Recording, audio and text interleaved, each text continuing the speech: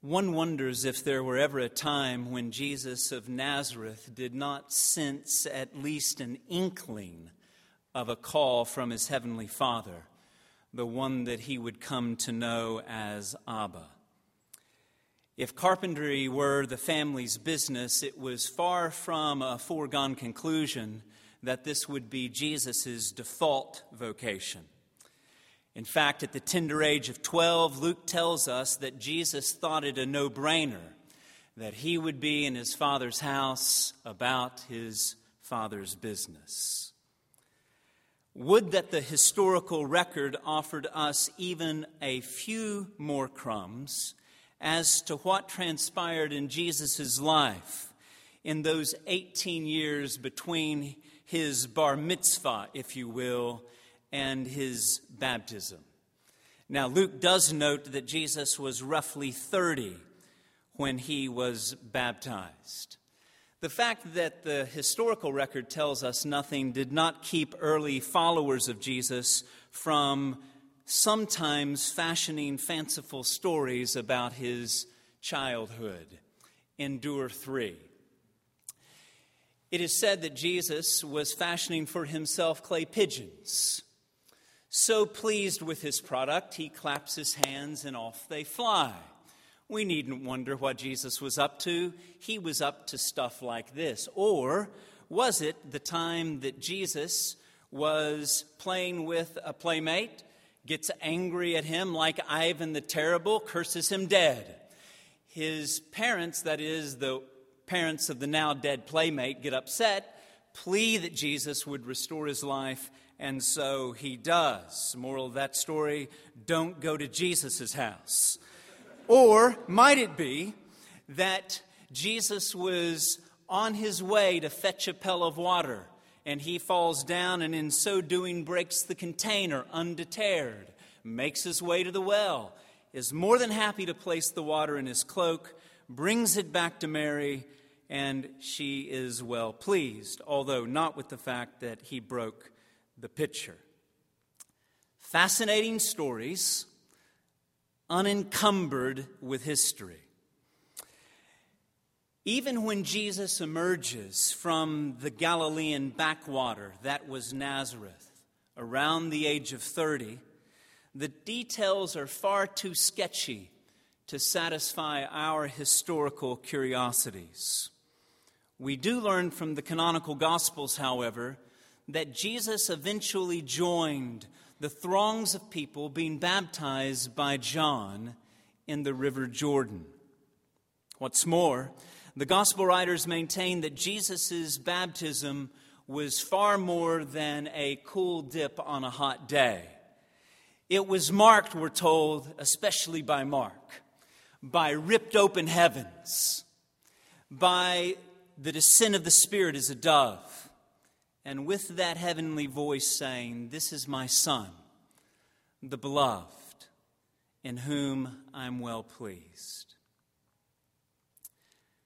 Luke and John link Jesus' public call to ministry and the beginning of that ministry more than less to the time of Jesus' baptism. Mark, and even more so Matthew, however, delay Jesus' ministerial debut until after his time of temptation in the wilderness and his return to Galilee. By the way, in Greco-Roman antiquity, Galilee was that region that had a less than stellar reputation. As J.B. Lightfoot notes, the Galileans were commonly regarded as, quote, a tumultuous people, constantly intrigued with the rumors of false messiahs. Jesus of Nazareth would soon supply more grist for their messianic rumor mill in Galilee, but no false messiah would he prove to be. Although a son of Joe, he was anything but average. Matthew, now following Mark, seemingly indicates that it was in conjunction with John the Baptist's imprisonment that Jesus left the Judean wilderness to return to his hometown of Nazareth in Galilee. Matthew tells us that Jesus would in turn leave Nazareth. Luke tells us why. His inaugural sermon in his hometown synagogue went over, well, like a lead balloon. And what's more, he was run out of town on a rail. And one cannot help but wonder if John's incarceration, which would ultimately lead to the baptizer's execution, when coupled with the rejection of Jesus' townspeople, helped to clarify his call and to catapult him toward Capernaum, that small village on the northwest shore of the Sea of Galilee. If that is in fact the case, it would not be the first or the last time that the Lord used tribulation and rejection to offer spiritual and vocational direction, would it? I know that I found this to be true in my own life. Perhaps you have as well. As to why Jesus went to and lived in Capernaum, we cannot say with any degree of certainty. Matthew does not miss an opportunity, however, in the words of Davies and Allison, to, quote, offer scriptural warrant for a geographical fact. Per his penchant, Matthew cites sacred scripture to explain Jesus' movement to Capernaum. In fact, this is the fifth of the 12 so-called fulfillment texts in Matthew's gospel. Citing Isaiah 9, 1 and 2, Matthew, that most Jewish of Gospels, locates Jesus somewhat ironically among the Gentiles in Galilee, in the lands of Zebulun and Naphtali, the way of the sea beyond the Jordan. Matthew also maintains that in and through the ministry of Jesus, that darkness will give way to great light, and death's shadow will turn to dawn. The hope that Isaiah held out to Israel, besieged by Assyrians, Matthew extends to the nations through a wandering Galilean. And all the while, reverberating in the background of this Matthean citation of Isaiah 9, 1 and 2, are those now famous lines, Isaiah 9, 6 and 7. For unto us a child is born, and unto us a son is given. And the government will be on his shoulders, and he will be called Wonderful Counselor, Mighty God, Everlasting Father, Prince of Peace. Of the greatness of his government and peace, there will be no end. And he will reign on David's throne and over his kingdom, establishing and upholding it with justice and righteousness from that time on and forevermore. The zeal of the Lord Almighty will accomplish this. Almost makes you want to sing, doesn't it? From the time Jesus relocated to Capernaum, Matthew reports that he began to preach and to say, repent, for the kingdom of heaven has drawn up right close to you. That is, turn and recognize that the advent of the kingdom through the person and mission of Jesus is right here. The kingdom of the heavens, as Matthew is wont to put it, made manifest in Jesus' ministry, had and has far less to do with physical territory, that is, where God reigns, and far more to do with eschatological activity, that is, that God reigns. For Jesus shall reign where'er the sun does its successive journeys run, his kingdom stretch from shore to shore, till moon shall wax and wane no more. Some 1,700 years before Isaac Watts composed these melodic lines, Jesus extended the call that he had embraced. As way leads on to way, the call of Jesus led to the call of Jesus. The only shore in view as Jesus commenced his mustard seed ministry, however, was the shoreline of the Sea of Galilee, which, as it happens, is a good bit more like a small lake, 13 miles long at its longest point and 7 miles or 8 miles wide at its widest point. But as Jesus was walking alongside this body of water that we call a sea, that which would become a fixture in his earthly ministry, he saw two brothers, Simon Peter and Andrew by name. If Jesus, as a son of a carpenter, was walking, Peter and Andrew, who were fishers, were working. Seemingly, they were fishing from the shore, using a circular casting net. Here is how I'm taught that it worked. Stones were affixed to the edge of the net, enabling it, once cast, to sink deeply, and in so doing to capture fish. Then a rope tied to the middle of the net was quickly and subsequently pulled up by those fishing so that the net would enclose the fish entrapped. Fancy it wasn't. Effective it was, except when it wasn't. And at times it wasn't, because fish are not always lured, or so my friends who fish tell me. Neither are people who come into contact with the gospel. Jesus enters this fishing picture and says to the brothers, "Come, follow me, and I will make you fishers of humanity."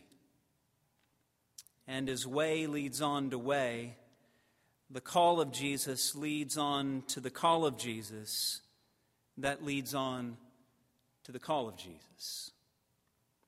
Set aside your nets, the called Christ calls, and allow me to fashion you into men who will be able to call others by casting figurative nets into a sea of humanity, so that they too might be captivated and called by the one upon whom they can call and cast their cares. I wonder if Jesus and Peter and Andrew had ever met prior to this time. Whatever the case, we're told by Matthew that they immediately leave their nets and their very livelihood to follow the one who would come to be for them the way and the truth and the life. Well, one good turn deserves another. A little further down the shoreline, the calling Christ sees another pair of brothers, James and John by name. If Peter and Andrew were fishing, James and John were preparing to do the same. They were in a boat with their father Zebedee, mending nets, minding their business, their family business. Well, Jesus sticks his nose into their business, as it were, and calls them to follow him, and lo and behold, they actually do. There's the word again, outheos, immediately, leaving behind not only their newly mended nets, but also their fishing schooner and their beloved father. Let goods and kindred go. Like fingerprints and snowflakes, no two calls to ministry are precisely the same. It strikes me as interesting, for all of their similarities, not even the calls of Peter and Andrew and James and John mirror one another exactly. Christ's call comes in many shapes, many sizes. It, like love, is a many-splendored thing. But differences notwithstanding, From this text, we can see that the call of Jesus bears certain identifiable marks. It has shared characteristics, as it were. So allow me to tick off 4 as this message begins to tick towards its close. Firstly, the call of Jesus entails a call from Jesus to follow Jesus. If this sounds embarrassingly simple, so be it. Theologians more learned and wise than I, Karl Barth springs to mind. How could he not with Bender among us? They have reminded that Jesus is at the center of reality and ministry. Jesus, Jesus, Jesus in the morning, Jesus at the noontime, Jesus when the sun goes down. Now, to say that the call of Jesus entails a call from Jesus to follow Jesus is not to say that everything we needed to know we learned in Sunday school. But it is to say that we do well to fix our eyes on Jesus, the pioneer and the perfecter of our faith, who for the joy set before him endured the cross, despising its shame. Secondly, the call of Jesus is a call to proclaim a darkness-dispelling, death-defying kingdom. Isaiah's prophecy that we regard as fulfilled in Jesus should captivate and compel us. The people living in darkness have seen a great light. On those living in the land of the shadow of death, a light has dawned. So in concert with Scripture, we are to declare that through his beloved Son, God has drawn near to us. And the Lord invites us to draw near to him by praying, "Thy kingdom come, thy will be done," and by aching and working toward that good and that glorious end. The call to Jesus is a call to bring others to Jesus. Even as Jesus calls us to come to him, he calls us to go for him, heralding glad tidings of great joy for all people. The calling Christ becomes the sending Christ, and as we go, we are to fish for folks. What is more, we're to make disciples of all the nations by baptizing and teaching, remembering all the while Christ's promised presence. He's with us always, even into the end of the age. Lastly, we do well to recognize that the call of Jesus is a costly call. Some of you already know this full well, far better than I. You've left your nets, you've abandoned your boat, and you have said so long to your families to come and prepare for ministry. Hear me clearly. Peter wonders if his sacrifice is going to be lost on the Lord. It wasn't, and yours isn't. Neither has it escaped the notice of the faculty and staff here at Truett. We admire you. You inspire and instruct us, and you spur us on to love and to good deeds. That being said, as Churchill once said to a war-torn Britain, this is not the end. It's not even the beginning of the end, but it is perhaps the end of the beginning. The cost will continue. In fact, they'll mount. We need not wonder for a moment, however, if the call is worth it. Bonhoeffer reminds, embracing Christ's call to follow him is costly because it cost us our life. but it's grace, because it's the only true life. Similarly, Jim Elliot, that martyred missionary to Ecuador, once contended he or she is no fool who gives what they cannot keep to gain what they cannot lose. In C.S. Lewis's The Lion, the Witch, and the Wardrobe, Mr. and Mrs. Beaver take pains in seeking to describe the Christ figure Aslan to the four children. Predictably, their description spawns questions. Is he a man? Lucy asks. Aslan a man? Said Mr. Beaver sternly. Certainly not. I tell you, he is king of the wood and son of the great emperor beyond the sea. Don't you know who the king of the beast is? Aslan is the lion, the great lion. Ooh, said Susan. I thought he was a man. Well, is he quite safe? I shall feel rather nervous about meeting a lion.